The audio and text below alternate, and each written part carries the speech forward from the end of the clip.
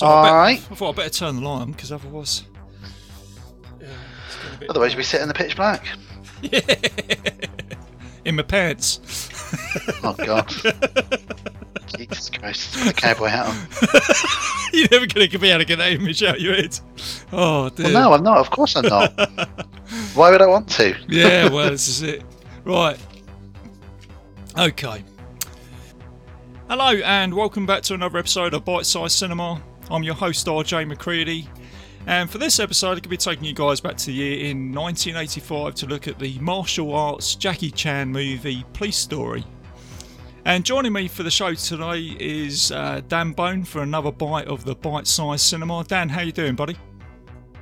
I'm doing very well, my friend. How are you? Yeah, pretty excited about this one, Dan, to be honest with you. I mean, ever since we started Masters of the Universe, it's just sort of gone with a nice roll, isn't it? You know, when you came on, I said, do you want to come back on? And I mentioned Enter the Dragon.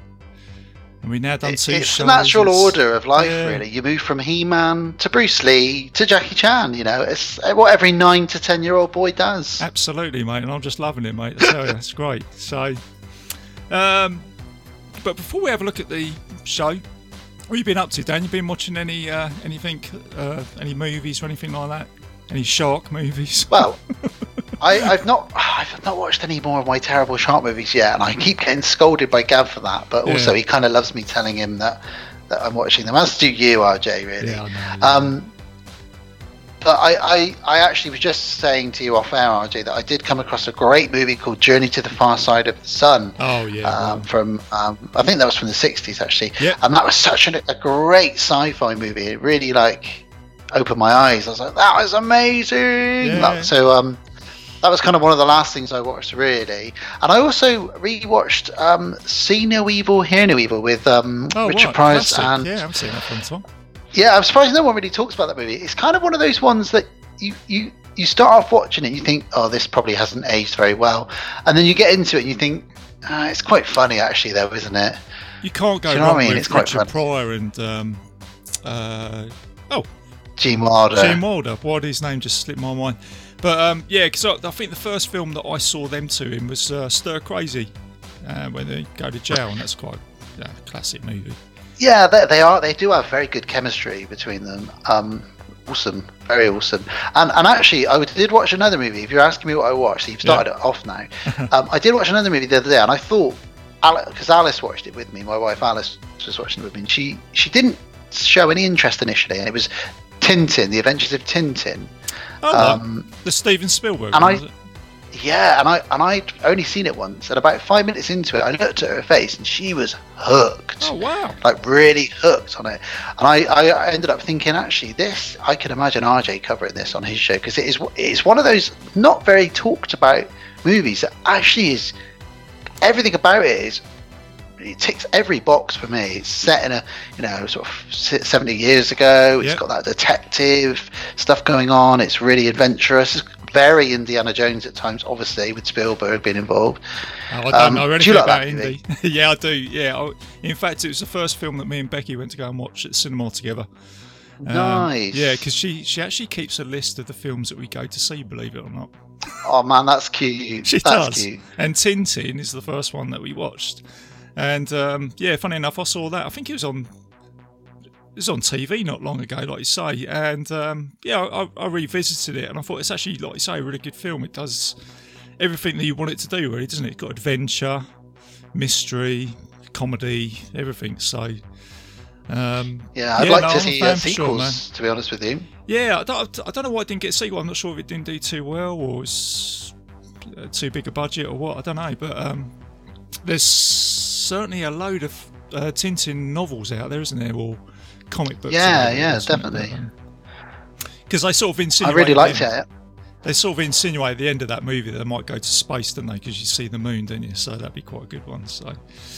I think we discussed this recently, didn't we? We said everything ends up in space at some point. So I just realised what I said there, Dan, and I didn't do that on purpose, mate. Tintin in space. But everybody ends up in space. You the leprechaun, Jason Voorhees, Tintin. Sharks, was it? Sharks in space.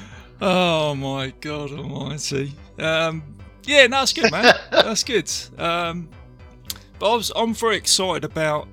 This is something that you posted on your page. Actually, was The Last of Us has been taken on by HBO, which is the zombie It has. apocalypse movie. Yeah.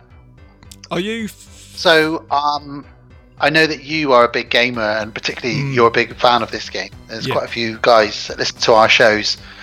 I've never played the game. I know you were about to ask me that. I've never played the game, but I know about it. I know that the Girl with All the Gifts is very much influenced by Yes, it is. Yeah, by that game. time. Yeah, very much so.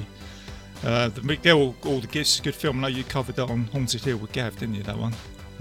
We did, yeah.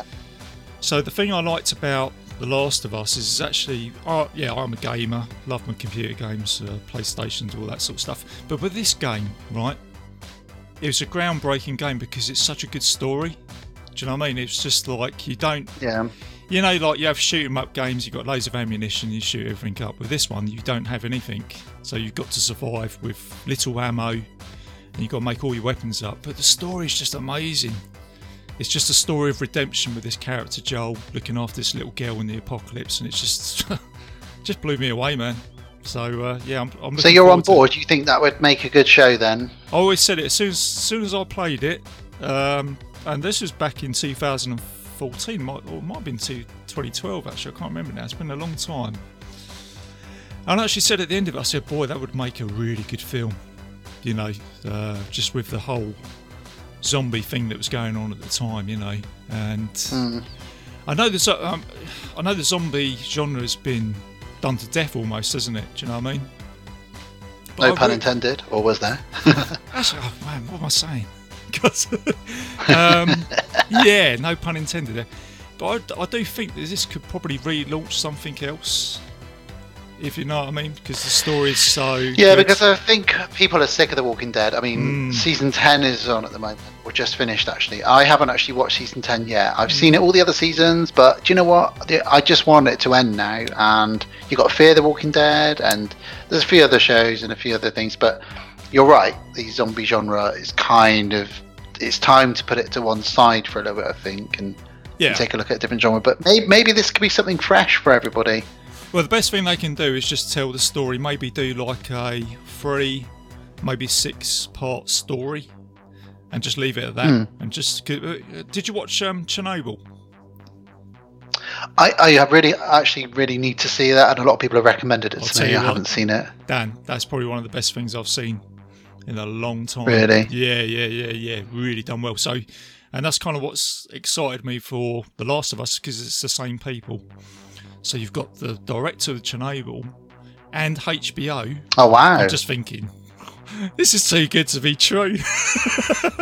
Yeah. Do you know what I mean? So we'll have to wait and see, mate. Approach with caution, though, because I don't want to see you get your heart broken, RJ. That's the only thing.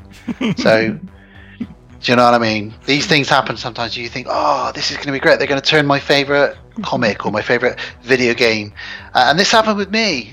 You know, they're turning my favourite video game into a movie starring Jean-Claude Van Damme and Raul Julia. This is going to be brilliant.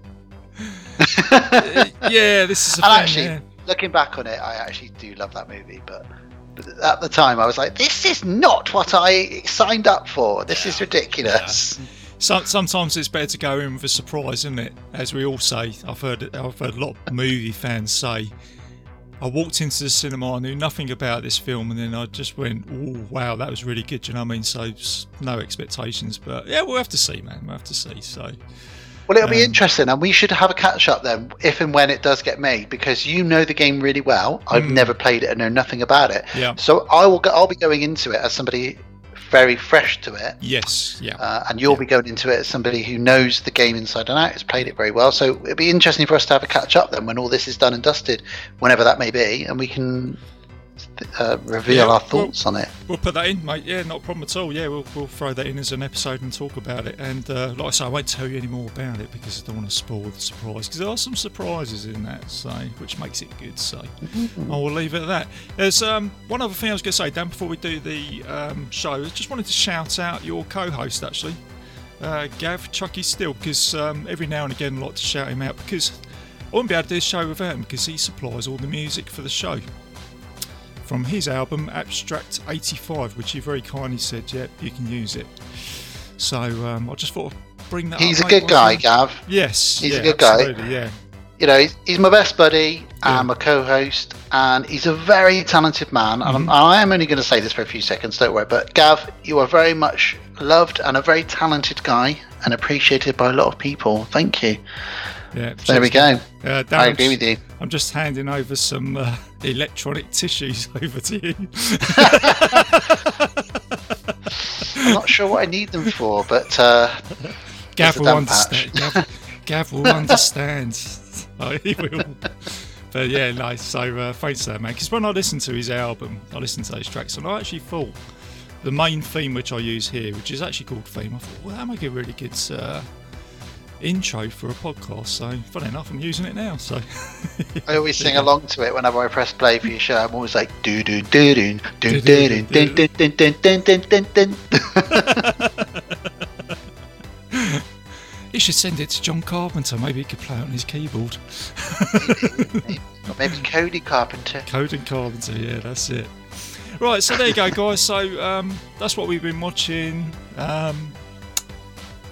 So let's have a talk about this movie then, Dan. So let's get on that bus. Let's grab ourselves an umbrella. Let's play a trailer, and we'll see you guys soon. Jackie Chan. Hold it! Dynamic.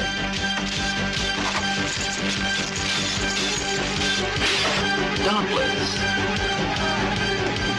Resourceful.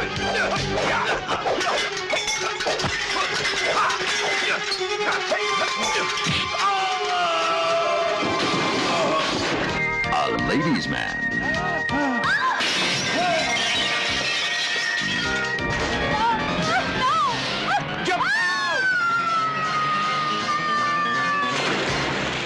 He's no average cop,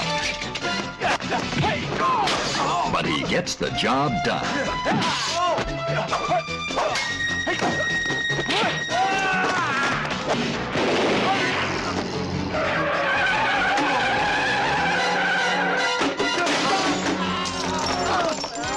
At first, he was hailed as a hero.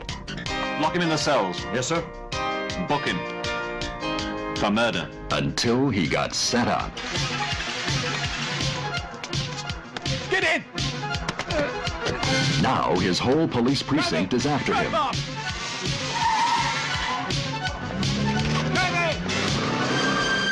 To clear his name, his only chance is to get the crooks who framed him.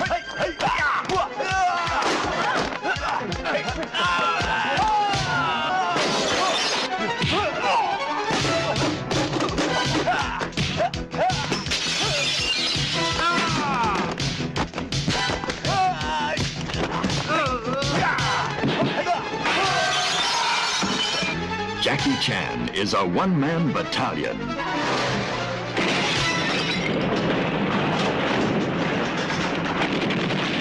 As he sets his record straight in Police Story.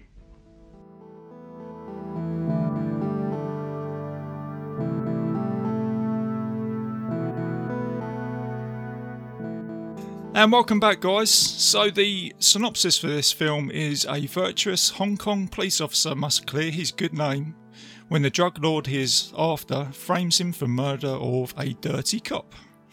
So PG-13, it's got 100-minute runtime. It's got 7.6 on IMDb, and it's classed as a action comedy crime. So Dan, Police Story, man, I know this is a favourite of yours. When did you first watch this film? So, following on from what I mentioned in the last episode I was on with you with the Bruce Lee stuff, my dad obviously got me into the martial art movies through Enter the Dragon and a few other Bruce Lee movies, and then a family favourite of ours was always Cannonball Run. Oh yeah, yeah. Jackie Chan had a very brief cameo in that. He shows up a couple of times, and there's a badass, kick-ass fight scene he does in that. So I kind of knew about Jackie Chan from that. And then one Christmas, probably very early 90s, so I was probably 10, 11, maybe even a bit younger. There was Channel 4 in the UK here did like a Jackie Chan season over Christmas. So over like 2 weeks, they had Police Story, Armour of God, Project A, and Wheels on Meals, all showing over like maybe it was one weekend. And I got videotapes for Christmas like we used to back in the day in my stocking. So blank videotapes. So I recorded them all off TV, and I started watching them all, and slowly became more and more obsessed with Jackie Chan. That then sparked my huge Jackie Chan obsession. But so I probably saw this. I was probably 11 or 12. And my God, I'd never seen anything like it. And we'll get into that when we go through the film, obviously. But the stunts and you could tell, RJ, you know what I'm about to say. Everything is real. You can tell. There's no CGI. There's no strings. It's just, incredible movie. As I said for the Enter the Dragon episode, Dan, I can hear it in your voice just how this means to you, because it's part of our growing up, and I probably watched it about the same time as you.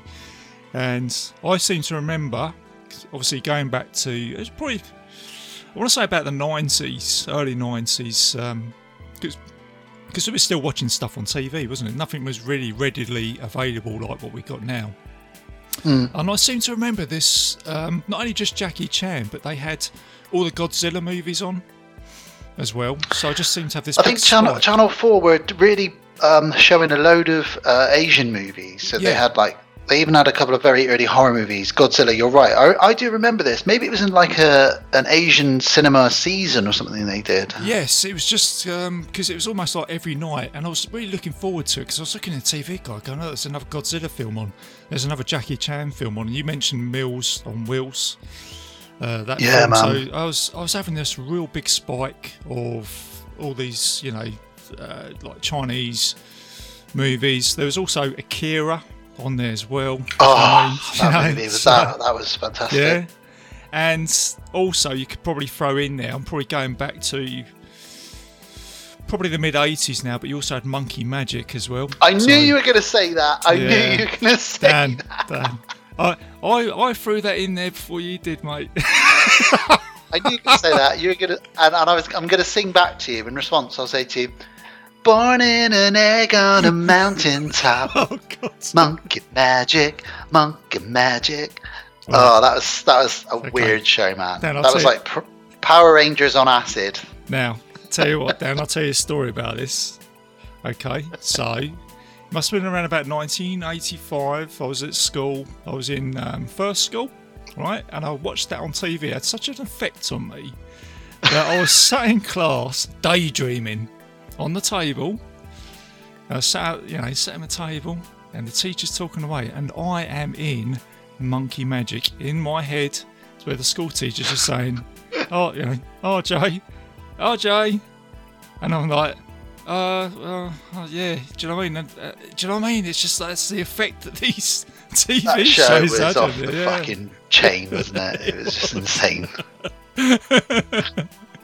So good. So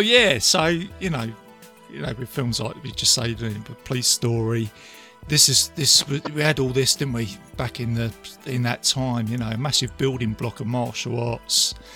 And Jackie changed the game really with this movie. And for me, the movies that he released all within sort of 4 or 5 years, like the ones I mentioned, Wheels on Meals, Police Story, Armour of God, Project A, and one or two maybe other ones, because he did his period pieces. He did all the sort of Drunken Master and all that kind of stuff, right, Young Master. Mm-hmm.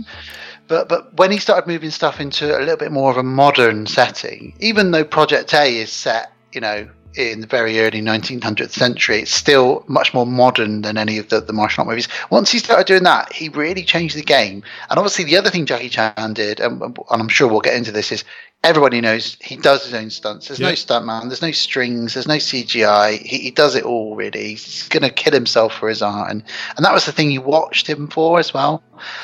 And obviously, off the back of that, and this happened in the Cannonball Run as well, the outtakes, because you knew not only was that movie going to come to a great end with a great fight scene or a stunt, you were then going to get the end credits where they showed you how many times he did it until it got it right. Yeah, that's and how many bones people broke. Oh, it's because when I was looking at Police Story, because it's, as I said before, when you do a podcast, I sort of look at it more of a critical eye, do a bit more research.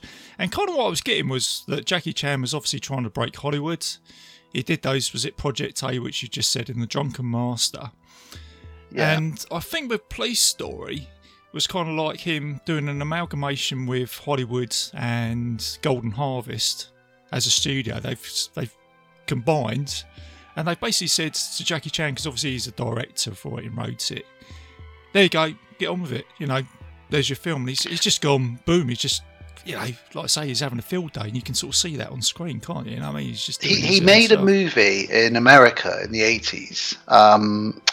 What was it even called? Damn it, I'm sorry, I should know it. I'm a massive Jackie Chan fan. But he made an American movie with, do you know Danny Aiello? He's been in loads of 80s movies. Big guy. Right. I think he was in Dumb and Dumber, actually. Was it him that was in that? Hang on, I'll tell you the name of the movie now. But yeah, he made a movie where he was basically a cop in America. Yeah. He didn't barely speak English at the time. It was a really bad experience for him. He really didn't enjoy it. Every time he wanted to do a fight scene, the director at the time would say, no, we don't want to do this, that, and the other. We don't need you doing back flips and front flips. We need you to punch one guy, punch the other guy, and that's all we really need you to do. Yeah. And he was so frustrated with his time filming that film. First thing he did was come straight back and decide, right, that's it, I'm going to make... it's called The Protector. Sorry, it's called The Protector. And he plays Billy Wong. That's right. And he was so frustrated, he just said, I'm going to show Hollywood how to make a martial arts police story, a martial arts police movie. And this is what he did. And he came back and he did that. That might have been the film. This is a determined young man making this movie here. So this is Jackie Chan just releasing himself, isn't it? Just like you just said, this is what I'm capable of doing. The other thing I read about as well was that Police Story is actually an encrypted title, which is the reason why he calls it Police Story, is because there was another studio that was looking at what he was doing, and to sort of cover it up with the cryptic is, I've called it Police Story, so the other company can work out what that was going to be or something like that. So I thought that's quite, because it's such a bland name, no one can figure out what it was supposed to be. Yeah, that's right. Yeah, so it's all things. And like it is a very bland name, really. You know, Police Story. It's not. It doesn't sort of say. You know, it's not like Lethal Weapon or Hard Target. No, that's right. Just... Yeah, that's it. Yeah, the bus trip. Well, it's kind of got a speed bus moment in it, hasn't it? Almost, which we'll get into. What a psycho! Right. Yeah. Have you seen any? I don't want to step on your toes because it's your show, and I know you're going to go through a few facts and fits in a minute. Let it flow, Dan. Let it flow. We'll get there, man. Have you seen any of the sequels? No, I was going to say to you about that. No, I've only ever seen the first one. I think they've remade it, haven't they? Back in the 2000s. So they did Police Story 2 in '88, only 3 years later. Jackie did a couple of sequels to some of his bigger movies like this, and Police Story 2 is everything's dialed up to 11. It hasn't quite got the same plot, and it doesn't, because it's not as original. You've seen a lot of it before, but it is incredible. I think Police Story 3, which is also called Super Cop with Michelle Yeoh, that is insane. Oh, right. And that's an amazing movie from '92. That got a spin-off with Michelle Yeoh, Super Cop 2, and Jackie turned up in it as the same character for one scene in drag undercover, and beat up a load of guys in a dress, which is awesome. Then they made First Strike, which is Police Story 4 First Strike, which came out in '96, but that came out in the UK and in America as just First Strike, and that was one of his sort of biggest. Not a lot of people have heard of Jackie Chan at that point, so that really broke him. And then, like you say, they kind of remade it, but not. They did New Police Story in 2004, which is the same character again, but getting himself into more shit. And then the last one they did was in 2013. That was It was called Police Story 2013 because it's pretty boring titles. So there's been a load of sequels off of these. But if you want my honest opinion, I'd probably just say check out the first 3. Right. But this one is just magic, lightning in a bottle. This first movie, honestly. Yeah, that's the thing with me. I always follow that trend. Always go back to the one that excited me the most, I suppose I could say, and I'm a killer for that. I always end up going back to these films, you know. You could probably see me post that. There's RJ's posting that film on there again. He's seen about 10 times. But do you know what though? They're like comfort blanket movies, aren't they? I always say that. Yeah, they entertain me that much. I just sort of I put them on. I just think I know this film's going to entertain me. It's going to do everything I need it to do. So, and like I say, having revisited this film, it did entertain me big time. And as you said, where you know that he's doing his own stunts, you're thinking, wow, do you know what I mean? How did he not kill himself, you know? Because it's just amazing. But talking about other Jackie Chan films, I have seen his, I suppose you could say later stuff, but it's kind of almost, it's been about for a few years now. You've got like the Tuxedo. I call that on a train. I call that on a plane once. Problem is, I mean, obviously the guy is a year older than my dad, so he's 67 now, and his body's been through a lot, and he's not doing what he used to do. I think his heyday was definitely probably mid 80s to mid 90s, really. Yeah, because when did he do Rush Hour? Was that sort of that was 96, I think. 96. Not maybe 98, as late as that, maybe. Really enjoyed that. Really enjoyed the great movie. Shanghai Noon, Shanghai Nights, I think they did. I love those movies too. They're good. Yeah, they're really good. What's your name? John Wayne. John Wang. Are you saying John Wang or John? Oh wow! Yeah, are you saying John Wang? Yeah, that's it. Is it Owen Wilson? I could never. Is it? Yeah, it's Owen Wilson in that movie. Yeah, he's so cool, man. He's got that ka-cha, ka-cha, ka-cha. Ooh. Oh yeah! Wow, that's cool. Could almost be Nicolas Cage's brother, couldn't he? He is. He's very closely sounding to my impression of Nicolas Cage, so I do apologise. I just really. Wow, I'm Nicolas Cage. Oh wow, I'm Owen Wilson. Cool. I'll tell you what, Dan. Just on a segue, you need to watch Colour Out of Space, mate. There's something. Oh, I know. We talked about this, man. I need to. I'm going to bump it up my list. Right. I'll get it watched for you. There's a bit in it, because obviously I can't spoil it for you, but there's a bit in it that is just totally Nicolas Cage, and once you've watched it, I will let you know what bit that is, but you probably will work that out for yourself. So. I knew he was going to get there eventually. I knew Nicolas Cage would infiltrate the show somehow. Of course he does. Oh. Right. That's what Let's get back here. to the police story, actually. Yeah. So where were we? Yeah, so we was talking about other films. So yeah, he's had a great career. And I always found it interesting what you said the other day with Enter the Dragon, where you said that Bruce Lee saw him at the bowling alley and said that you'd have a really good career, and that kind of happened, didn't it, really, with him? It did. He got the blessing, didn't he? Yeah. And it wasn't long after Enter the Dragon, Jackie made quite a few martial art movies, serious ones as well, where there's no comedy. And obviously the thing that people should know about Jackie Chan is he's a comedian as well. He's an incredible acrobat and martial artist, but he's a comedian. And whether that's what he's saying or what he's doing with his body. And he soon realised, not long after being in quite a few serious movies, he thought, they just want me to be the next Bruce Lee, and I'm not Bruce Lee. I'm Jackie Chan. Yeah. And I don't want to be the next Bruce Lee. I want to be somebody different. I want to be somebody who's remembered for a particular thing. So he started writing his own rules. Like the majority of his movies are family friendly. Right. You know, you could show most of his movies to kids. People don't really tend to get decapitated, and there's not a lot of gore. Yeah. There's not really swearing and sex. So he tries to make quite family friendly stuff. He also wants to do his own stunts. That's another thing he wants to do. He wants to cross over into the West, like Bruce Lee did. So there's elements of Bruce Lee's career that he would like to follow, but he wants to be his own person as well. So he started writing his own rules not long after that.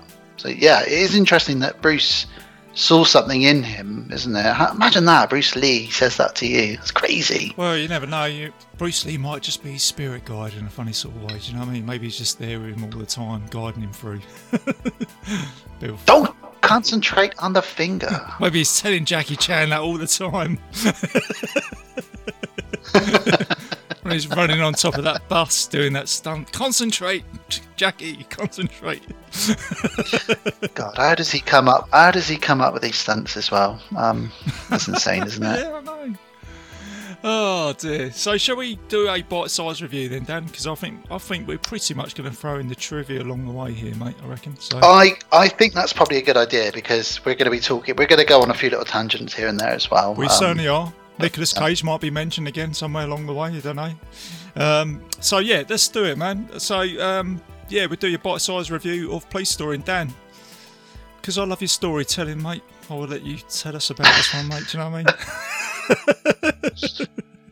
Cool beans, man. Well, let's get into this. So, you've got all your movie tropes in this. Is all the way through. You've got your baddies, your drug dealers, your cops going undercover, your busts, your stings that go wrong, your car chases. You've got absolutely everything. But we'll try and break this down for you listeners in a bite-sized chunk, but it might spill over. I do apologise if that's the case, because sometimes these things happen.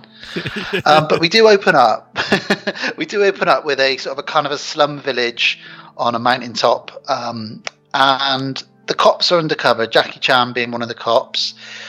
Depending on which version of this you watch, he's got several names because there's like dubbed versions and Chinese versions and Cantonese and Mandarin versions. So he's got loads of different names, but we're just going to call him Jackie Chan, Detective Jackie Chan. Yeah, for this, I'll go with that. Right. Yeah. That's why I did. Funny enough, I picked up on that the other day. I thought, again, what is his name?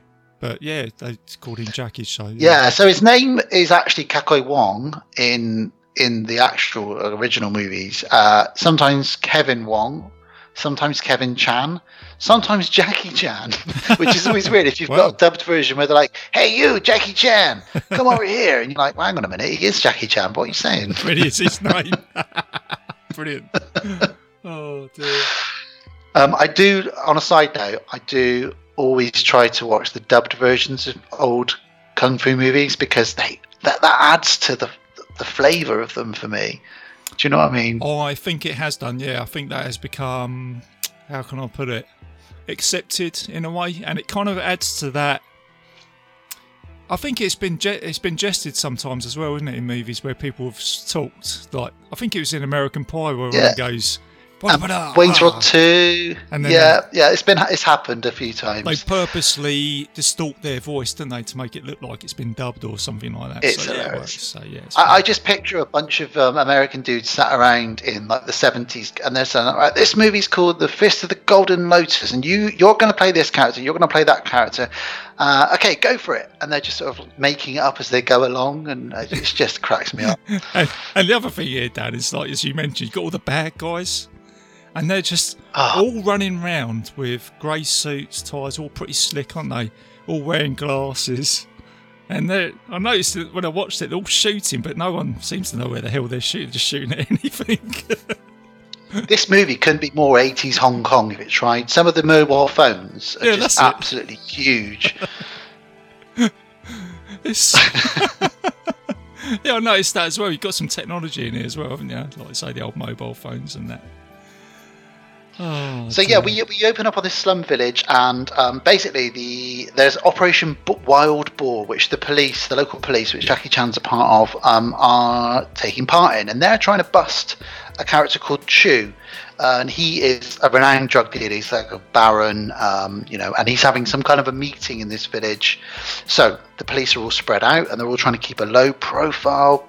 However, it does get picked up on by a couple of Chu's men that there are police there, and that's because it's 1985. They've got like a wire coming out the back of their ear, so you can kind of make out that they're cops. So it all goes wrong. A big shootout starts. I mean, we open the movie with this huge shootout, basically. People shooting at each other.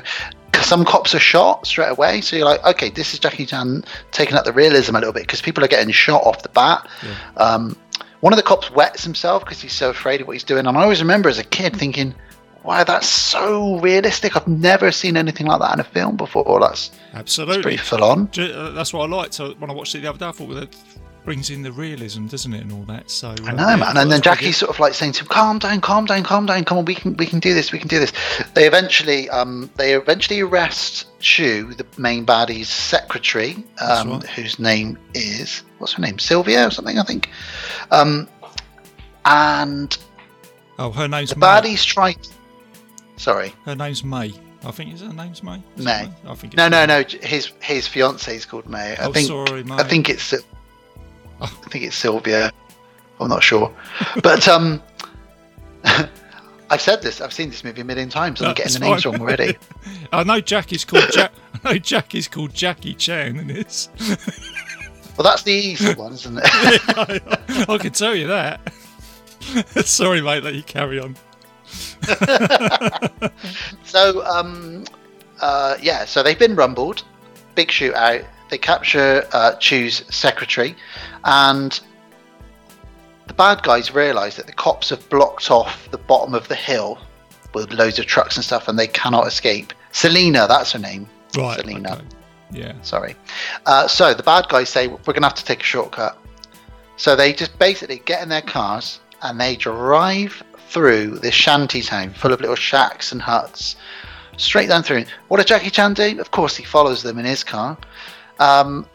And they just smash through. There's this incredible scene of them just completely annihilating a village, which was hand-built for this movie. It wasn't a village that was already there. And also, RJ, you might not know this. This is my first bit of Dan Bone trivia. Ding! Dan Bone trivia. This scene was copied for Bad Boys 2. Did you know that? No, I didn't know that. Oh, right. Okay, it does make sense now. So yeah. They homage it in Bad Boys 2, where they drive a few cars down through a shanty village on a hill, and they got permission from Jackie to do it. Oh, did they? All right, that's fair enough. Okay. And spoiler alert, that isn't the first time I'm going to tell you a bit of trivia like that. And guess what, Dan? There we go. I'm not going to spoil that bit of trivia for you because I think I might know what that is, but no, I'm not going to. I'm going to let you tell. I think you know the one I'm talking about with the bus. Yeah. Well, talking of which, Jackie crashes at the bottom of this mountain and he gives chase on foot. The bad guys hijack a double-decker bus. Yeah. Jackie Chan, I mean, what does he do with this umbrella, RJ? Can you please tell our listeners what is going on with this umbrella? Well, what I like about it is that he runs so fast that you think it's been sped up, but it probably hasn't. He probably really is running that fast. He runs past a lady in the street with an umbrella. And he goes to put it, but it doesn't go straight away, does it? She goes, whoa! And then he just pulls it. It comes out of her hands. And then he's running towards the bus. And to mention, he's got his green R.J. McCready, I noticed here, boiler suit on as well. With his pumps. He's got his boiler suit on, hasn't he?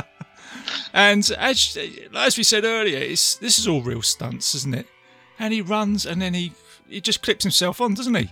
And it's almost like It's almost like he's a doll or a stunt doll on the back, hanging on the back, isn't he? But it's not. I mean, that's him, isn't it? And it's amazing. I'm just blown away by it every time I watch it. To blow your mind, he attempted it with a normal umbrella initially, and it kept snapping, and he kept coming off the back of the bus and rolling. And you can imagine how much that might hurt. So eventually they constructed an umbrella that was made of pure metal so that the handle wouldn't snap off. It wasn't wooden. Yeah. So he tried it with a normal umbrella initially, the fool. A wooden umbrella. It's just, that's Jackie Chan for you, man, isn't it? I mean, he's probably just thinking, I could get away with that probably, but... Yeah, so he gets onto the bus, doesn't he? And then you get some really good, scenes here where he's trying to jump on and the guys are trying to punch him through the window and he's moving out of the way, isn't he? And then you've got, I'm sure... main bad guys. It just makes me laugh how they're running around and he's got the suitcase. Hey, where the hell's what's he doing? And I think he gets his mobile phone out again, doesn't he? Yeah, he says. I'm sure he's on the phone saying, the cops are on us. You need to get him out of here. And they smash Jackie Chan out of the bus because they hit him with a briefcase. He falls out the window. But he doesn't give up, even though this is like almost the third time now that he's failed. And he sort of slams his fist down. And this time he's like, right, I'm gonna cut them off. So he jumps down over a fence, runs down in front of the bus, and blocks her car, sort of stops her car in the middle of the road and says, "I'm police, get out the car." And then he just pulls his gun, and as the double down, I'm acting out. I don't know why I'm acting out, but here I am. I've got my hands up. Yeah. But he's standing there with the gun out, and the guys on the bus are like, just ram him. And the driver has got the knife to his throat, and he's like, I don't want to run him over. And they're like, just run through him. And then at the last second, Jackie goes to fire, but he fires up in the air. The bus driver puts the brakes on, and the two guys fire out the front windows, or three guys maybe, fire out the windows of the bus and land on the hard concrete. All real stunts. And two bits of trivia off the back of that, and I think RJ, you've got one of those bits of trivia, haven't you? If it's the one I'm thinking of, I'll let you roll with it, Dan. I'll let you share that with us. So Jackie, being very good friends with Sylvester Stallone, Sylvester Stallone actually asked Jackie if he could borrow this stunt for the opening of Tango and Cash. Yeah. So you'll notice that Stallone does exactly this, but with a lorry, where he pulls a gun and the guys smash out the windows onto the ground, which is awesome. And that's the second stunt borrowed from this movie, and that's how influential this movie is. So whether you've seen this movie or not, you cannot deny the influences it has on the stunt world globally. It's a blueprint, isn't it, really? And I think Tango and Cash only came out a couple of years after, didn't it? It was like 87 or something like that. It might be a little bit later. It might be an 80, or you might be right. Yeah, 87, 88. The other thing about that stunt is that the guys were actually supposed to land on the car behind Jackie Chan. But because the bus's brakes were so good and they didn't expect it, it stopped a lot shorter than they expected, and they ended up just landing on the concrete. So that take they use is the one and only take. So the guys get up off the ground, they're rolling around on the ground. Ow, ow, ow. That's actually, they're in pain, but they acted through it because they figured, because they're trained, basically Jackie's stunt team, because he's got his own stunt team. Yeah. They're trained to just act until you hear cut, no matter what's happened to you, bones broken, no matter what. You do not stop till you hear cut. When you hear cut, then you can complain about that you're in pain. So that shot was the one. Isn't that insane? It's mental, isn't it? And the crazy thing is all this has gone on, isn't it? And I think you're only about five or so minutes into the movie, aren't there? Do you know what I mean? And that's just the opening scene, RJ. Do you know what I'm saying? It's just it's just full on. And it's kind of, I think I've said this before, but it's a bit like Raiders of the Lost Ark, as in where you've got Indy going into the temple and you feel like you've come to the end of another film, don't you? And this scene here, I always thought this is like the climatic scene of a movie, isn't it? You think this, you know, if you walked in, you've never seen this film, you think, oh, I've just caught the end of a movie, but it's not. It's this is you've summed it up exactly. I believe Jackie Chan said he wanted the start of this film to feel like the end of a Hollywood movie, and so if you're saying that, then he's done his job, because and I know exactly what you mean. Yeah, that's right. All of that. Yeah, because you're getting another. You're kind of getting two bites of the cherry here, aren't you, with this? So, but no, it's great. And then what I find is after this scene here, it kind of it takes its foot off the accelerator a little bit, doesn't it? With the next scene, doesn't it? It does. It does. It builds up a lot of the plot now, and the main plot really is that Selena, the secretary of Chu that they've arrested, they're going to use her as a witness to testify against him. So Jackie gets assigned as her bodyguard, even though he doesn't really want to do it. No. And also Selena doesn't want a bodyguard, obviously, because she doesn't want to testify against her boss, because he's a criminal drug lord. So we get a series of weird and wonderful and funny scenes where we get to meet Jackie's bosses, his superintendent and his lieutenant. And his lieutenant loves Jackie. His superintendent doesn't so much, but later on he kind of likes him a bit. And yes, I think the weirdest scene really is where, and I know this has been talked about a lot, is where Jackie Chan is trying to convince Selena that she needs a bodyguard, and she just is adamant she doesn't need one. So he hires his buddy, another cop, to wear a white, sort of almost a bit of a Michael Myers type mask, and sort of break in.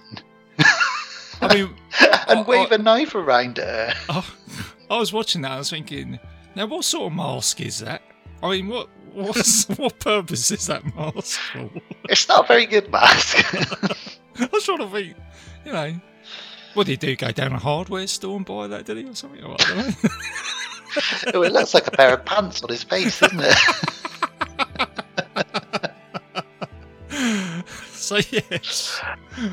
Oh man. So that's quite a weird scene. And yeah, okay, maybe he's not the best cop in the world if that's what he's doing to get the witness on his side, but it works because she's scared enough that she's like, okay, well, you better be my bodyguard in that case then, and you better look after me. Just on a quick tangent, if I may, RJ, be permitted. Yeah, the guy in the mask is played by a guy called Mars, as in just one word, Mars, M-A-R-S.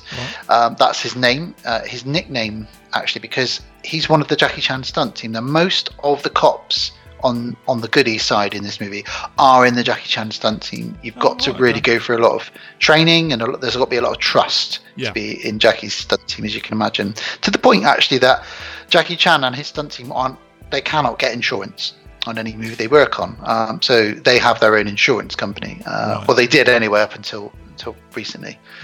Yeah.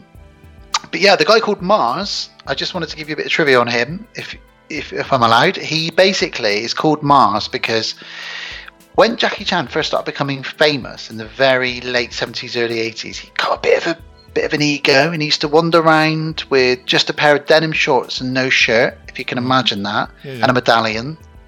He used to wander around Hong Kong, and he used to sort of challenge people to fight. So he used to beat them at pool. He's very good at pool as well, with a cigar in his mouth. And he got a bit cocky.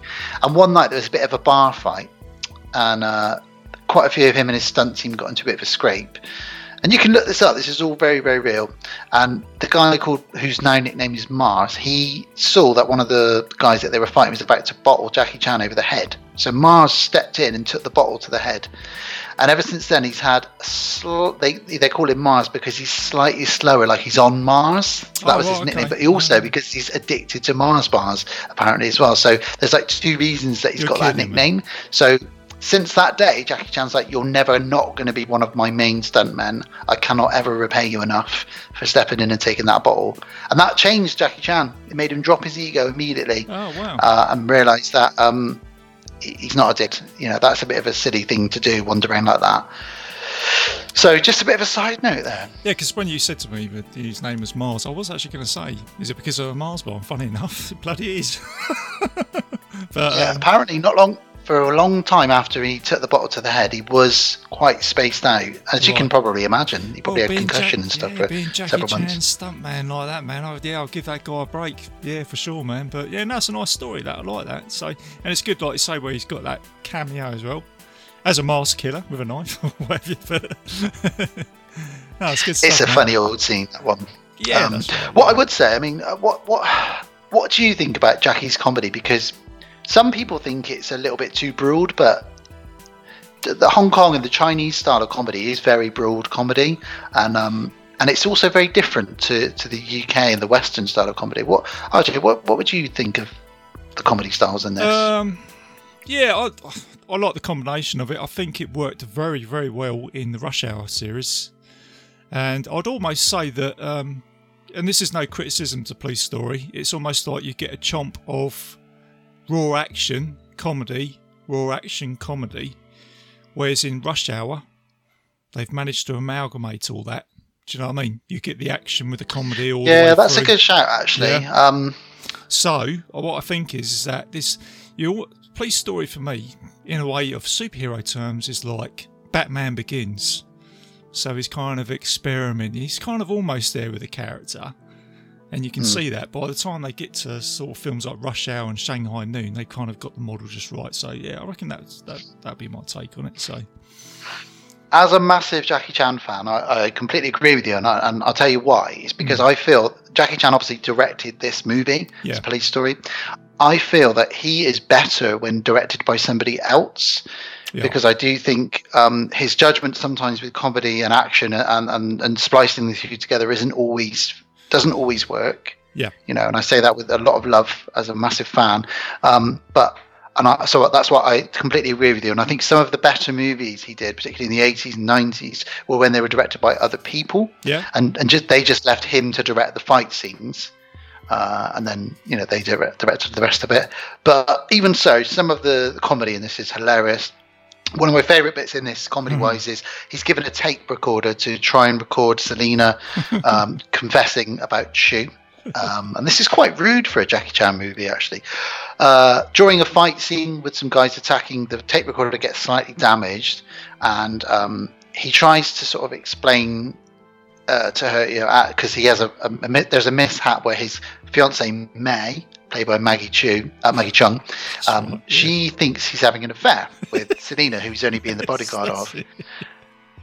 So we get a few custard pies to the faces, don't we? That's and it's right, because it's his birthday and he's forgotten. But there's this bit where he doesn't realise the tape's recording, and he gives her he gives Selena some orange squash, and then she sits on a cactus and sort of cries, then laughs, and then then the next day he plays the tape in court, and it sounds like something else is going on because she starts complaining. Oh, it's so prickly and spiky. Ow, you've got it all over me. I'm soaking wet. Oh, what is it? Ah! He's got the judge and the jury listening, isn't he? Because the judge is cracking up. Because he's so adamant, isn't he, that this evidence he's got on this tape is going to clear him or whatever, or going to help him out. And then that comes because he gets there late. Because he gets to the courtroom late. So basically, Selena escapes just before this. And so he gets to the courtroom late, and they're like, "Where's the witness?" And Jackie Chan's like, "Oh, I'm really sorry, she's escaped." And his boss is like, "You absolute idiot! Everything hinges on this." Yeah. Right. Well, I've got the tape. Play the tape. And then it's obviously, as we've described, it sounds like he's just shown her his willy, and things have gone really wrong. So it hasn't gone very well for Jackie. In fact, he kind of gets. Because at one point he's a bit Captain America, isn't he? Earlier in the film, after the big bust. They kind of parade him on TV and in commercials. He's a poster boy, isn't he, and all that, isn't he? Yeah. Yeah, he's exactly like that. And actually, again, another little quick tangent. Dan Bone facts. Boom, boom, boom. The police, actually, I don't think they do anymore, but the Hong Kong police did use the song that Jackie Chan sings, A Hero's Story, for all of their commercials for quite many years because they loved it so much. So it's kind of associated with the police. Oh, okay. There we go. Where was I? I don't know where I was. Oh, yes, he gets demoted. Yeah, because that's right. Because, like I say, in that court, that magistrate just laughs his arse off, doesn't he? That's a funny thing with that. So it's ridiculous. Oh, man. So he ends up having to take phone calls in some little shack somewhere in a tiny little farmyard police headquarters. Where there's like a cow that does a big poo outside. Oh, that's right. Yeah, that's it. I remember that. He steps in the cow dung, and then he does like a break dance, moonwalk to get the cow dung off of his shoe, doesn't he? It's the most random scene because almost forgot about that scene. There he is. He's doing like it almost seemed like a sort of Jean-Claude Van Damme sort of dance, didn't it? Do you know what I mean? When he's sort of got his sort of tank top on, isn't it? That is a good dance. Oh man! And then, like I say, you got is this the telephone call scene? Is this where he's taken about 6 different? Yeah, so we got more almost Carry On movie style shenanigans here, where he's speaking to one woman who has been attacked, another woman who wants to take him on an after pill, another woman who they speaking to his fiance. Who then puts his future mother-in-law on the phone. Yeah. So he's speaking to 5 or 6 people all at the same time, and he ends up getting the conversations muddled up, and they all get slowly offended one by one. He just wants to eat his noodles in peace, doesn't he? That's it, yeah, that's it, because he's talking to his fiancée, isn't he, on one of the phones. He's got his noodles, like you say. It's quite a clever clean scene, actually, isn't it? I think it was done on almost one take or something like that, they were saying. Yeah, especially with the phones at the end, but he unflips all the phones and puts them back onto their receivers and then undoes them all because he just wants the piece. It's really well done. And again, it's really clever writing and scripting. Gets overlooked because this is a Chinese movie, and a lot of people have watched this either dubbed or with subtitles, but it's actually a really cleverly written scene, and almost something like the Two Ronnies would have done probably back in the day. Yeah, Two Ronnies, yeah, that's it. Got any O's? 4 candles. Honestly, Dan, I never thought we'd be talking about Two Ronnies, man. Police story. I never thought a Jackie Chan conversation would inspire us to talk about the Two Ronnies. You are correct. That is weird. 4 candles. Oh man, my classics. Candles for forks. I don't know if any of our American listeners will get that sketch, but yeah, it's a hell of a funny scene. That is. That is my hands down favourite sketch of theirs. That one there. I was a massive fan of them when I was growing up as well. By the way, so yeah. And I think Jackie Chan probably has that type of sense of humour because it is a little bit more broader, but he's very good at acting as the sort of person who is in a very unexpected situation. You know what, Dan? I've got to say, you've probably hit the nail on the head there. I would actually say, to Ronnie's sense of humour is his sense of humour, isn't it? It's certainly a lot of my sense of humour, so it's probably the reason why I get it, especially with Ronnie Barker. Some of the stuff they got in there. I think they even had a police sketch as well, didn't they? Piglet, Ronnie Malone and Piglet or something like that, don't they? That does ring a bell, actually, yeah. I'll tell you what as well, though. Jackie is really heavily influenced by Buster Keaton and Charlie Chaplin. Oh, okay. In fact, his three major influences, and you're going to never guess the third one, because it's not Bruce Lee or anybody like that. His three major influences, he's always said, have been Buster Keaton, Charlie Chaplin. So Buster Keaton did all his own stunts, obviously, exactly like Jackie Chan. Charlie Chaplin, physical comedy, silent movies. So for Jackie, that was important because not a lot of people speak Chinese. He didn't speak English very well initially. Right. So a silent actor like Charlie Chaplin is a great hero for Jackie Chan because he gets across these fantastic comic moments without saying anything. Yeah. And the third one was Gene Kelly because of the rhythm and the dance. In fact, Jackie says he puts a lot of that rhythm from Gene Kelly's early movies into some of his fight scenes. There's a couple of fight scenes in Armour of God where he fights a load of monks in a monastery towards the end of that movie. It's like a dance. The rhythm is insane, and it's because of Gene Kelly. He puts all of that in there. So those are his big three influences when he thinks of movies and fight scenes and acting. Very interesting guy, Jackie Chan. Very interesting guy. So it's almost like you've got your mixed martial art, but then with Jackie Chan, you've got your martial art, your comedy, and your dancing all sort of put into one, isn't it? To how he's reacting. And do you know what all three of those have got in common, RJ? Timing. You've got to have comic timing. You've got to have rhythm and timing for dancing, and for martial arts, of course, especially on screen, you need timing. So that's probably what ties them all together. And you know what, Dan? That's why I can't do any three of those. Yeah, I'd like to think after about 3 or 4 beers I can have a dance, if I'm honest. I've seen those dances. Never quite works out. Never quite works like that. Dressed up like Rick Grimes, dancing. I've seen that.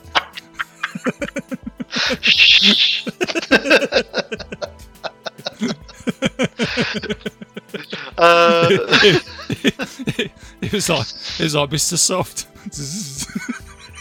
Yeah, I'd had quite a few beers at that point. You did, mate. Oh dear. Oh well, there you go.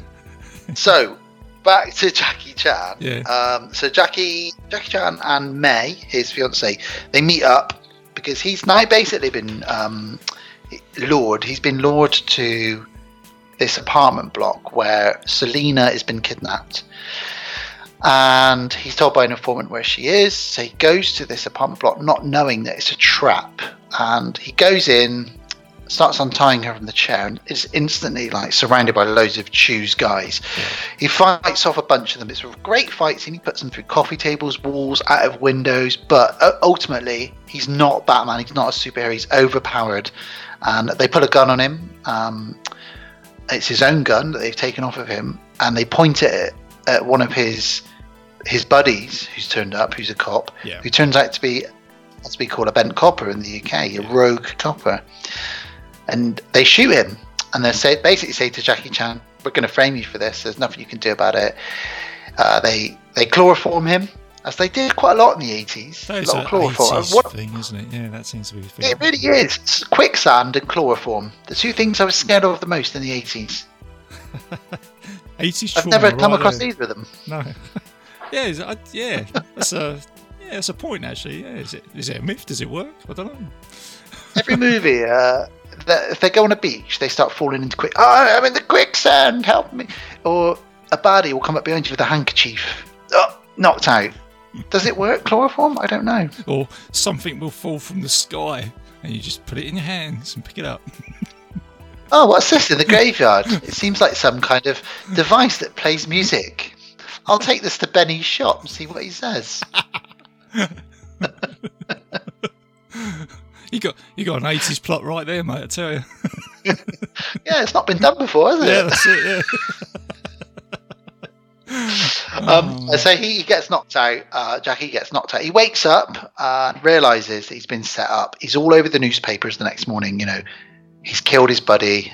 Everyone thinks he's killed this cop, and they think he's the bent copper, and he doesn't know what to do. So he goes to visit May, and May says to him, like, I can help you. I believe you. I'm your fiance, but what the hell are you going to do about this? It's absolutely insane. So he goes to visit his, and I love this scene. It's quite a serious scene, actually, RJ, isn't it? He goes to visit his lieutenant and his super. Yeah. And he just breaks into the station straight away, and all his buddies look at him like, oh, wow, okay, you've come into the station even though you're wanted for murder. And he goes straight into the office, and he says, I didn't do it. I wish I could remember, but I can't tell you what happened, but I just know I didn't do it. And in the end, they're like, we're going to have to arrest you for murder. We need your gun, we need your badge. It's that kind of lethal weapon thing. But he flips the script here. He grabs his gun and he pulls it on his super and takes him hostage. Takes him out of the building. And then he drives off, doesn't he, with the superintendent, doesn't he? And I noticed here that the superintendent is kind of on his side here, isn't he? Because he really wins him over, doesn't he? Yeah, because he believes him. Get in the car, drive off. I hope you work it out, but he kind of goes into a bit of a, I will find you. People are going to have to find you. Yeah, he says something like, look, I believe you. You've got about 24 hours to do whatever it is you need to do. But after that, we're coming for you because we've got evidence that you've done this. So you need to prove us wrong. So he gives him that little bit of breathing space. Yeah. Go. I'll give you. Do you really want to give Jackie Chan 24 hours to go and cause some more carnage? He only needed 5 minutes at the beginning of the film, didn't he? 5 minutes is all he needs, but 24 hours is what he's got. And he heads off to the Wing On Plaza in Hong Kong. And this is where we get our final 20-25 minutes of absolute. This is the scene I would normally fast forward to as a 10-year-old. Yes. Let me get to that final scene. This is where it got the nickname The Glass Story as well, wasn't it? Because of all the sugar glass that they used to this movie as well. That's exactly it, yeah. Most of the crew started calling the movie Glass Story because of the amount of glass that they smashed and all the fake glass that was being used. Absolutely. So I mentioned to you off there, and I'll mention now, I have been to the Wing On Plaza in real life.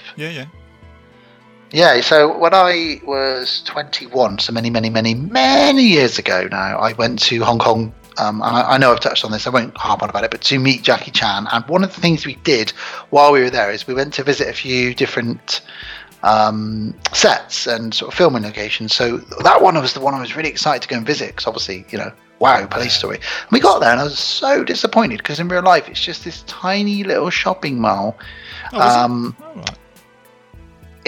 But the way they film it, they make it seem huge. Yeah. But I still managed to take pictures of me lying down on escalators and pretending to get about to jump off of railings, and all the Chinese people there were just looking at us like, oh, bloody tourists, they come here all the time. Apparently it's very common. Loads of tourists go there from all parts of the world and just take pictures of themselves lying around in different. What you mean you're going up an escalator and all of a sudden you've got loads of people jumping down on top of you? The only thing I couldn't do was jump off the top floor and slide down a giant pole. They wouldn't let me do that for some reason. I don't know why that was. I know you're coming up to that scene there, Dan, but man, yeah. But at the same time, mate, there must have been a bit of nostalgia there for you when you visited these locations, especially, it was magical. And all that, yeah. So I imagine that was pretty cool, man. That was a very special time for me, actually. It almost feels, I think I probably mentioned this to you before and other people, it feels like a dream that any of that really happened because it was, I'm 42 now, so that was half my life ago. I was 21 when it happened, and I was very, very lucky and fortunate to be picked to go to Hong Kong, meet Jackie. I met him 4 times in Hong Kong, went to his office, I had dinner with him, went to a premiere with him, we went to watch a movie with him in the cinema, Gorgeous, one of his movies. And then one of the days we had free, we were shown around various, not just Jackie Chan movie sets, but other movie sets, because so many movies are filmed in Hong Kong. You'd recognise so many background scenes and stuff from other Hong Kong movies as well. So it's a very magical time, really. And like I said, it feels like a dream now because it was so long ago. And when I say it out loud, it's not often I talk about these things, but when I say them out loud, I think, did I did I have dinner with Jackie Chan? Did I? What? Yeah. But I did. Yeah. I sat next to him and had dinner with him one day. You know, it's pretty weird, really. But like you say, just to meet him would be great. And imagine being 21, you're meeting your hero, and you're doing all that other stuff. So yeah, I could imagine. You know, it's like that'd be like me spending the weekend with John Carpenter and Kurt Russell or something like that. You know. I mean, if you can imagine what that would be like, this is everything that was really. I only expected to meet him probably. Well, I knew I was going to be meeting him once, so I was very nervous. But we ended up hanging out with him 4 times. And one of the times I actually bumped into him because we were in the cinema waiting for the movie to come on, and he walked past me, and I thought, wow, that guy looks like Jackie Chan. And then I thought, oh, it is Jackie Chan. And I'd stood up, you see, to go to the bathroom before the movie started, and and I looked at him and froze in my seat, and he just put his finger to his lips and went shh, shh, because he wanted it to be a surprise that he was there. Oh, wow. So I sat back down, and my friend said, aren't you going for a piss? And I said, no, I couldn't speak. And he came down to the front of the screen, and the spotlight came on him, and he went, everybody welcome. He did this like big smiling face, and the place just erupted. And he said, you didn't know I was going to be here. This is a surprise for you all. I hope you all enjoy the movie. Da, da, da. And he just chatted for 5 minutes and then left. And I was just like, I was the guy that had spotted him coming into the cinema. Yeah. And he shushed me. Like, to be told off by Jackie Chan was just insane. I was going to say, that was my first time. By that point, you pissed your pants, didn't you? Honestly, I didn't care at that point. I did not care at that point. You've just urinated like that bloke on the film. Oh, dear. I was very... Yeah, it was. I was like the cop. Yeah. I was very nervous, though, when I had dinner with him, because... I don't know, man. I don't know what it is. I try not to get starstruck, and I have met a few celebrities here and there. And I'm not being a big head, it just happens in life, doesn't it?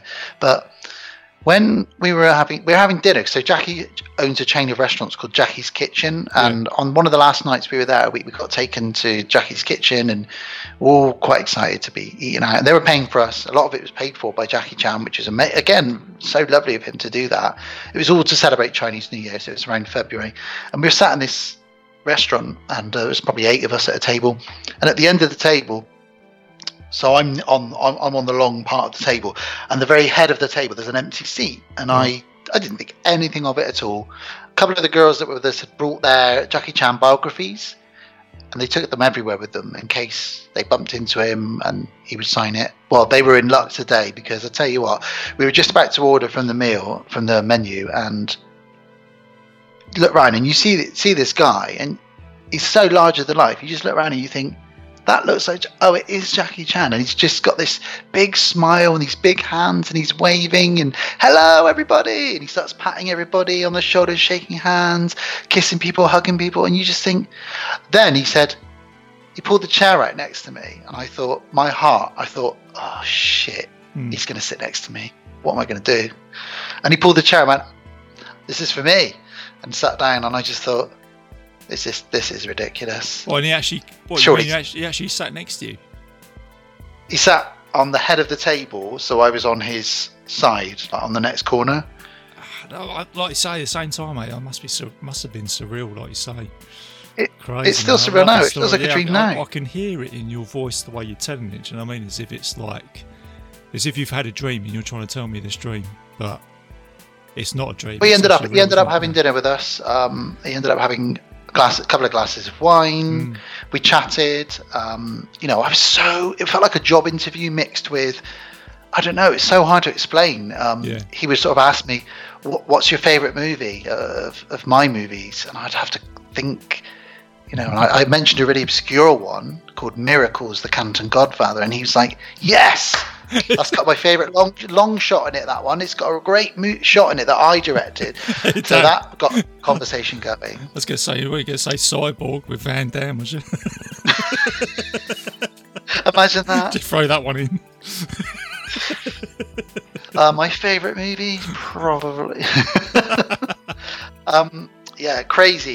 Crazy time for me, really. And I think, before we get back to the movie, the weirdest bit for me really was probably when we were talking about his injuries, because he loves talking about all that. He's very open with his fans. Yeah. And as I'm sure most people who know Jackie Chan will know, but if you don't, I will explain now. During Armour of God, one of his movies, he slipped out of a tree and landed on a rock, punctured his skull, and had to have brain surgery. This was back when it was Yugoslavia, and there weren't any brain doctors really around at that point, so it was very dangerous. He's now deaf in one ear because of it, and he has now a plastic plate in the back of his skull because of it, because he punctured his skull. So we were talking about his injuries and stuff, as you do with Jackie Chan while you're having dinner. Weird, so weird. And he said to me or the other person on the other side of him, and of course when I sing, it vibrates. And I sort of laughed and took a sip of wine, like, what the hell's going on? And he said, come. And he grabbed my hand and he put my fingers and he sort of pushed them into the back of his head, into his hair. And I could feel like there was like a bit of a smoother bit under his hair. And then he went, and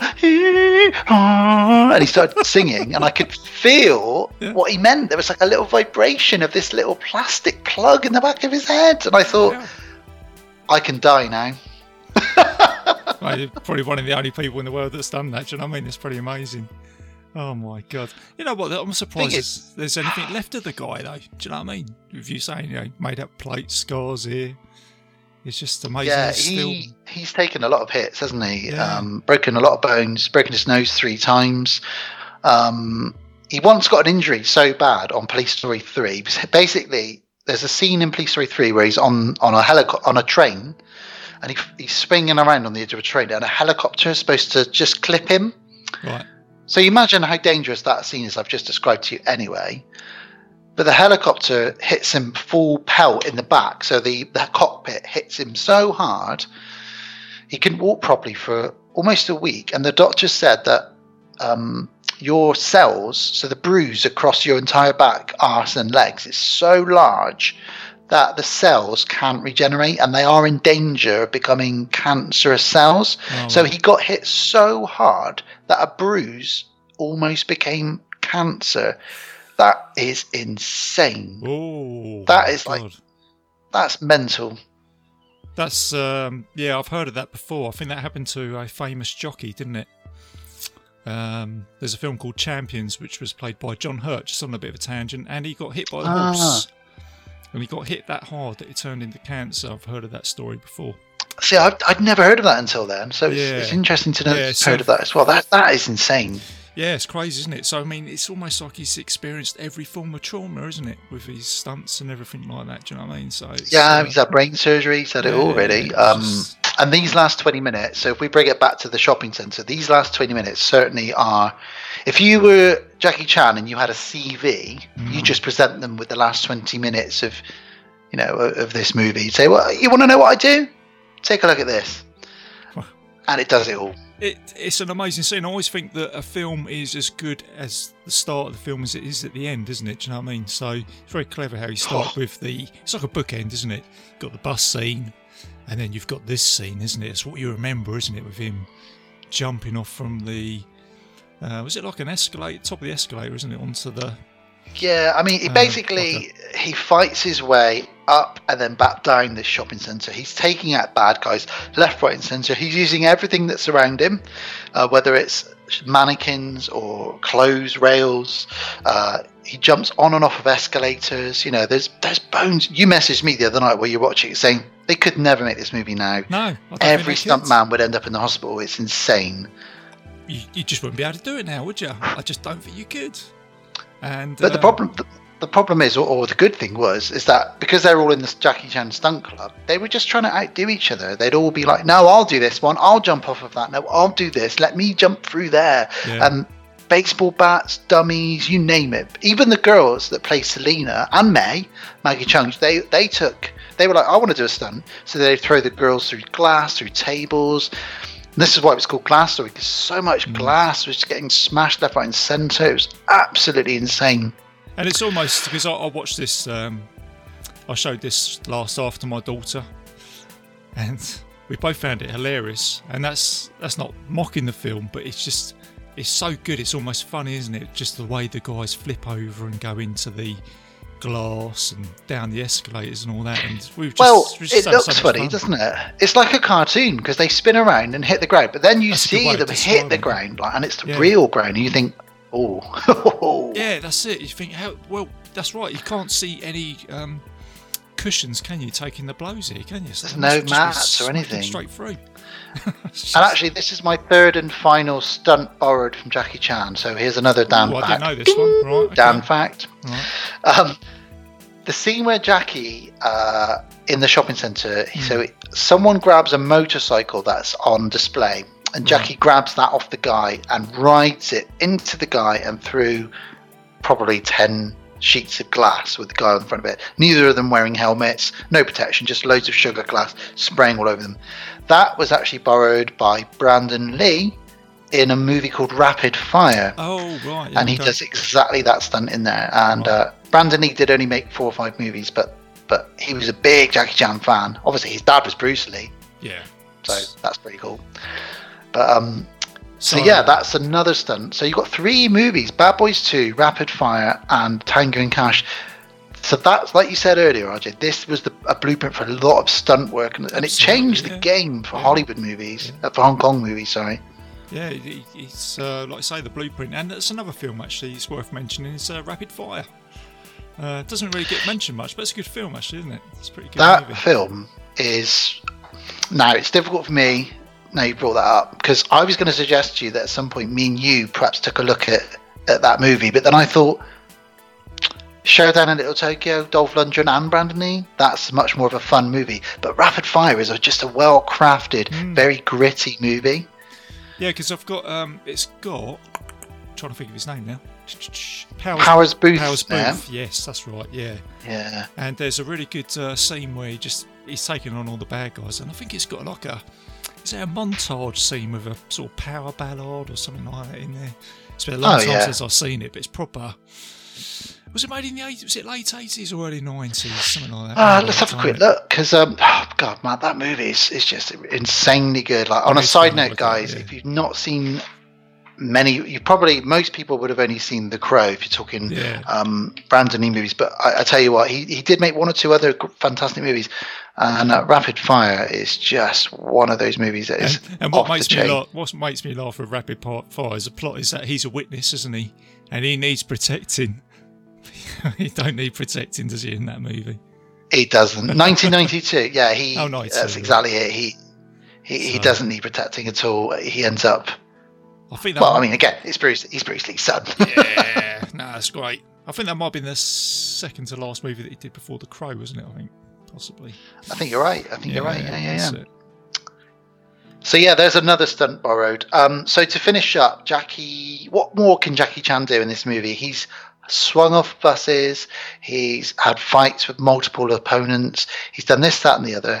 Well, there's one final stunt that he can do in this shopping centre, and that is he's going to jump from the top balcony, the top floor, grab a pole that's got loads of electrical lights on it, and just slide to the bottom and smash through some ground, get up and arrest the bad guy.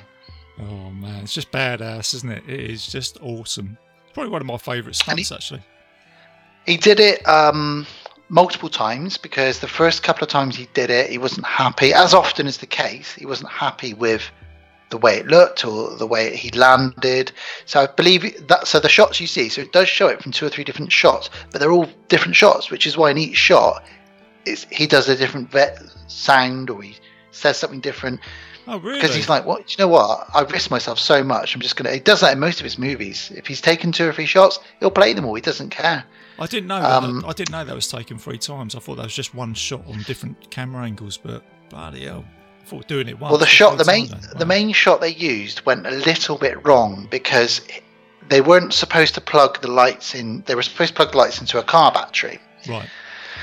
But they plugged them into the mains. God. Why not? Why not just do that? So he slid down. He slid down this pole. And he got electrocuted as he slid down the pole. I don't know how many thousands of volts went into him. But also, on top of that, because the glass then heated up through electrocution, all the glass shattered. So his hands, he lost 2 or 3 layers of skin off of his hands through burns, God. electrocution, and glass. He lands on the ground, gets up, and still acts out the rest of that take. Bloody hell, man. And as soon as they cut, then he said, my hands! Because I suppose what you've got there, you've got all the adrenaline as well, haven't you? I suppose rushing through his body, he's probably not even going to feel it, is he? So, wow. He also suffered his 7th and 8th vertebra were injured, and he slightly dislocated his pelvis. So not only was all of that I've just described, that very final take, the one that the main one that was used, he burnt all the skin off his hands, injured 2 of his vertebrae, and slightly dislocated his pelvis. Still did the scene, then said, cut, can you please help me? I'm in a bit of pain. Bloody hell. Amazing. And what I like about the movie is it doesn't end with comedy at all. It ends with quite serious stuff where the lawyer turns up and he's almost getting chewed off. He's like, you've got no right to do this. You beat up people. You don't have any evidence. You guys are going down. And Jackie's lieutenant says to the super, and like you said, super's on his side now. He says, we're going to have to write a report up here, aren't we? And the super says, for what? I haven't seen anything. He just walks off. You know what, Dad? I was just going to say that. I thought it's so brilliant. good. When I watched it the other day, I thought, I can't believe that. He's actually just come out and said, nah, nothing went on here. Bought from all that glass breaking. And it wouldn't be an 80s movie if it didn't end on a freeze frame. And it ends with the Chew, the baddie, sort of goading Jackie once more. And Jackie just launches himself at him, but all his cop buddies hold him back. And then it freezes and just launches into the end song with the credits. And then, of course, the outtakes. And I'm kind of glad it ended that way, because it's probably the best ending to have there, isn't it? With him, just because he starts punching him, doesn't he? In the it's furious, isn't it? It's furious. So yeah, that's great. Like I say, I just love that bit when the superintendent or his chief just goes, "Nah, it's all right, I'm not going to write this up. Don't worry about it." Yeah, he's like, I didn't see anything. See ya. Brilliant. He just walks off. I love that. I absolutely love that. Great little side characters in the movie as well. And yes. It's one of those movies where, on first glance, you probably just you watch it, you love all the stunts, that's that. But I honestly, and again, I'm very biased, but I honestly say the more you watch this movie, the more you pick up on these little side characters, the little things that are said, the way that they interact, the relationships. These guys worked together a long time. The guy that plays his lieutenant has been in loads of Jackie Chan movies. In fact, he's in a lot of the Police Story sequels. So they have a really good chemistry together. Right. All the guys in the police force are in the Jackie Chan stunt team, so they've got huge chemistry there as well. They have their own language as well. I don't know if you know about the language of the Jackie Chan stuntmen team. Do you know about that? No, I didn't know about that. No, not at all. You give me a proper Jackie Chan education here, mate. Well, they developed this in the late 70s and early 80s. And basically, I'm going to spoil this now, but when you watch Jackie Chan fighting from the late 70s probably through till the late 80s, you'll hear a particular language. Now, it sounds like grunts and fighting and stuff, because it's like hoi, hoi, hoi, hey, hoi. But each of those sounds means a particular thing. Right. And they've developed this language so that if you hear a particular, let's say, for example, hoi, that might mean I'm coming on your left. So okay. Right, you know that person's coming at you from the left. Yeah. And it's all to do with timing and where that person's coming from. And it's how they get the rhythm and the timing and everything just perfect. Yeah. And how they only sometimes need 4 or 5 rehearsals before they've got a fight scene down. And that's the secret language of the Jackie Chan Fight Club. It's Stunt Club. It's not secret, but it is like their little thing that they've developed over the years. Very clever. Insane. Very, very clever, I'd say. Especially with, like you say, it's all the timing and the coordination, like you say, with all the stuff. So, yeah, I like that. What can I say? I love this movie. You might have picked up on that a little bit. Dan, I can hear it, man. The thing is, though, mate, this is the thing. This is what I love about films and stuff in general. Is it's that passion I can hear in your voice when you're talking about this. Do you know what I mean? It just it's release of energy, isn't it? You know, you're going back. And do you know what? It's not my favourite Jackie Chan movie either. No. You know, but it is. It's one of the ones you've got to, if you want to learn about what what he is and what he does. Yeah, You've got to check this movie out, man. It's a game changer. Like I say, I'm very biased with my films and all my films, not my films, but the films that I review. Because I always think there's no point in reviewing a film that you don't like. So all the films I review on this show are films that I like. So I am very biased and always. They might not be a good film to other people, but they are to me. So probably not the best way to review a film. But what I would say with this is that I appreciate this film because of all what you just said, you know, what Jackie Chan's done, the action, what he's been through. He's almost died, isn't he, really, doing this film? But I wouldn't say it's the perfect film, is it, in terms of filmmaking? There's bits where it kind of goes up and down, like we said earlier, with the comedy elements. But yeah, and there's certainly, you've summed it up for me earlier. Yeah. You know, rewatching this film this week, it was the first time I'd seen it, and I usually watch this movie about once every year or so, but it's the first time in 2 or 3 years, and I actually thought it gets a bit boring after the first sort of 30 minutes or so.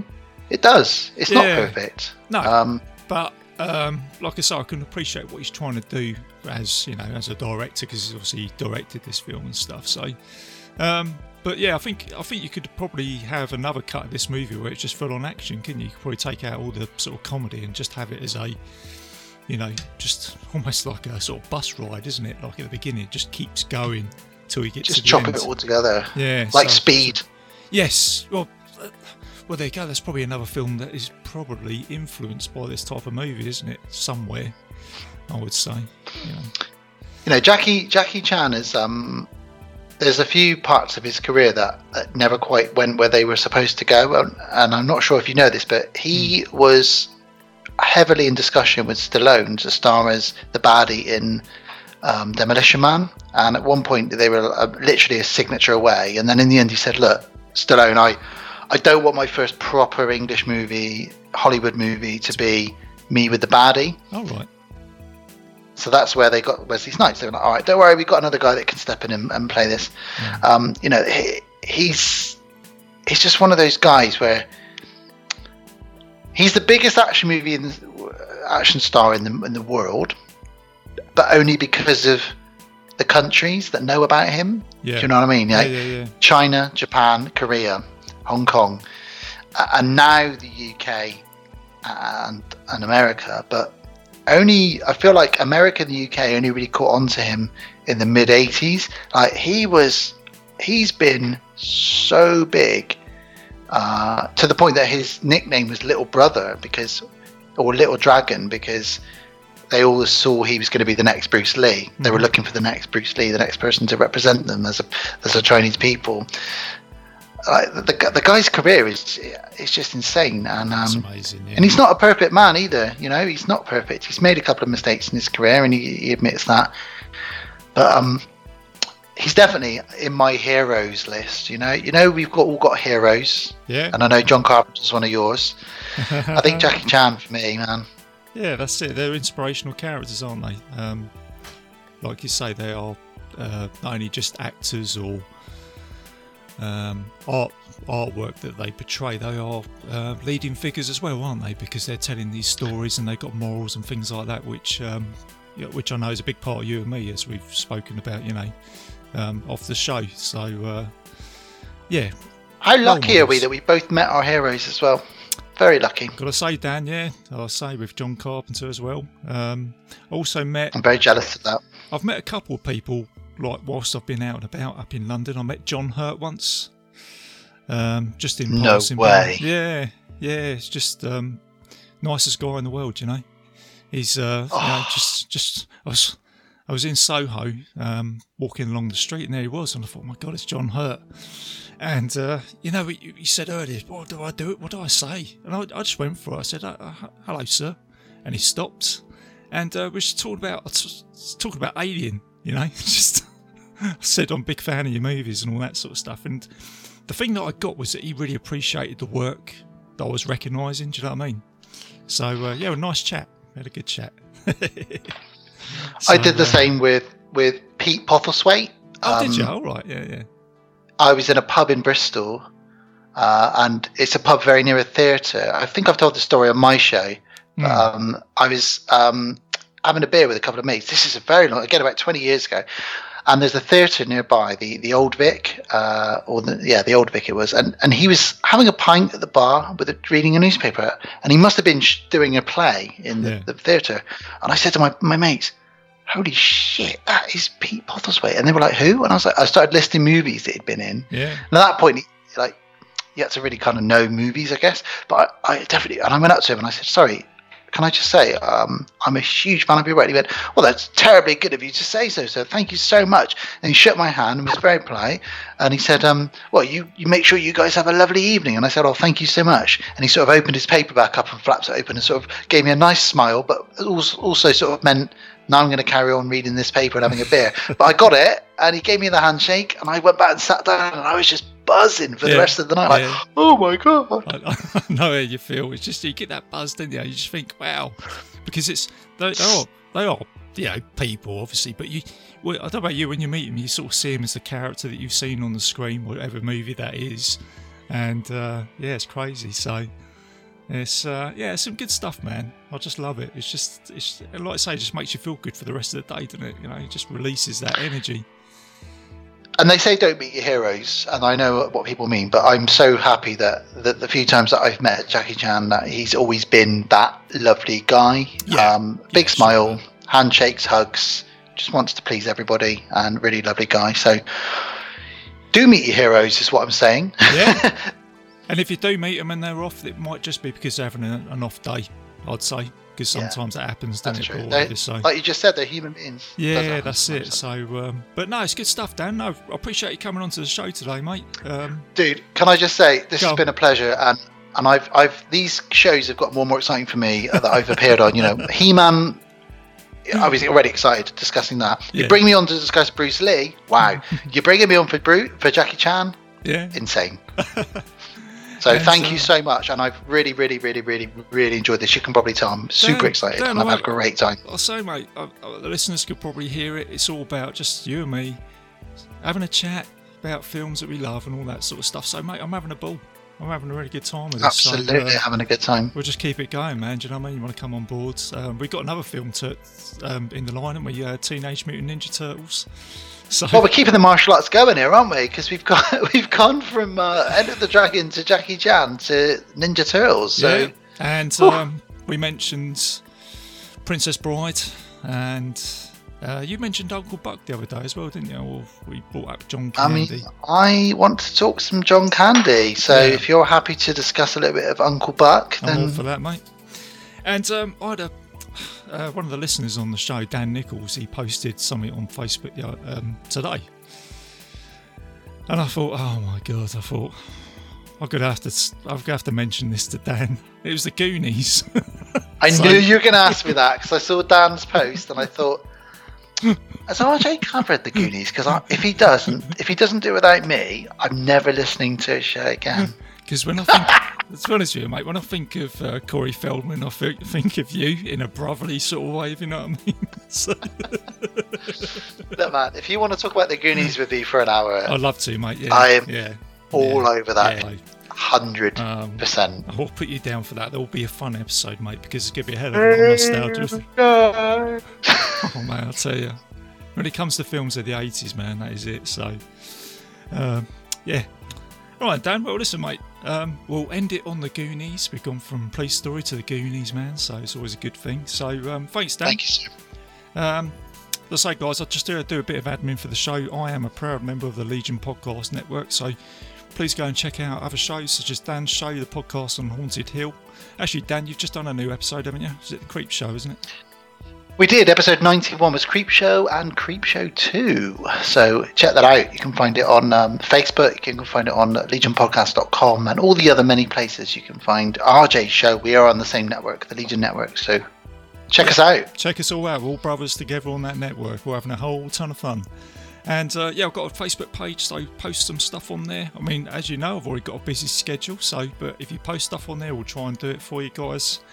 And you can find Bite Size Cinema on iTunes, Spotify, YouTube, and several other players if you put in Bite Size Cinema Podcast on Legion on Google.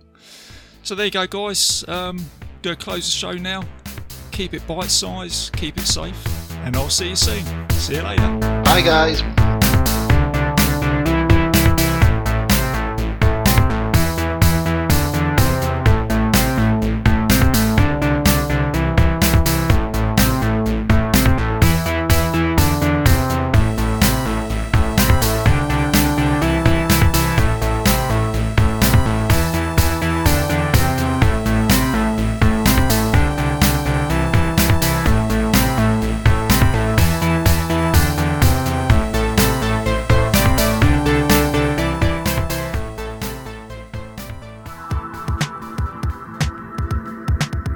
If you enjoyed this show, then make sure you check out the other great shows on the Legion Podcast Network, like Cinema Psyops, Cinema Beef, Devour the Podcast, Duncan and Bo Come Correct, Exploding Heads Horror Movie Podcast, Friday the 13th, Get Slayed, The Helming Power Hour, Hello, This is the Doom Show, Hero Hero Go Show, Kill the Cast, Underwater Kaiju from Outer Space, Jerry Hates Action, Legion After Dark, Mental Health, Obsessive Cinema, Discourse, Pick 6 Movies, the podcast by The Cemetery, the podcast on Haunted Hill, the Psychosemantic Podcast, Rick Radio, House of Wax, Dude Looks Like the 80s, Rabbit and Red Radio, the Shadecast, Short Bus Cinema, 2 Drink Minimum Commentaries, the VD Clinic, Who Will Survive Horror Podcast, and Witch vs. the Doomsday Clock. With such a wide spread of shows, there is guaranteed to be a niche for you to fall in love with.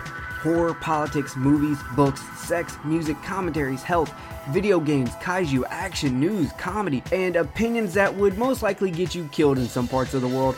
We are proud to bring you some of the best podcasting in the world. Check us out at www.legionpodcast.com, iTunes, Spotify, Stitcher, YouTube, and any other dark corner of the internet where podcasts can be found.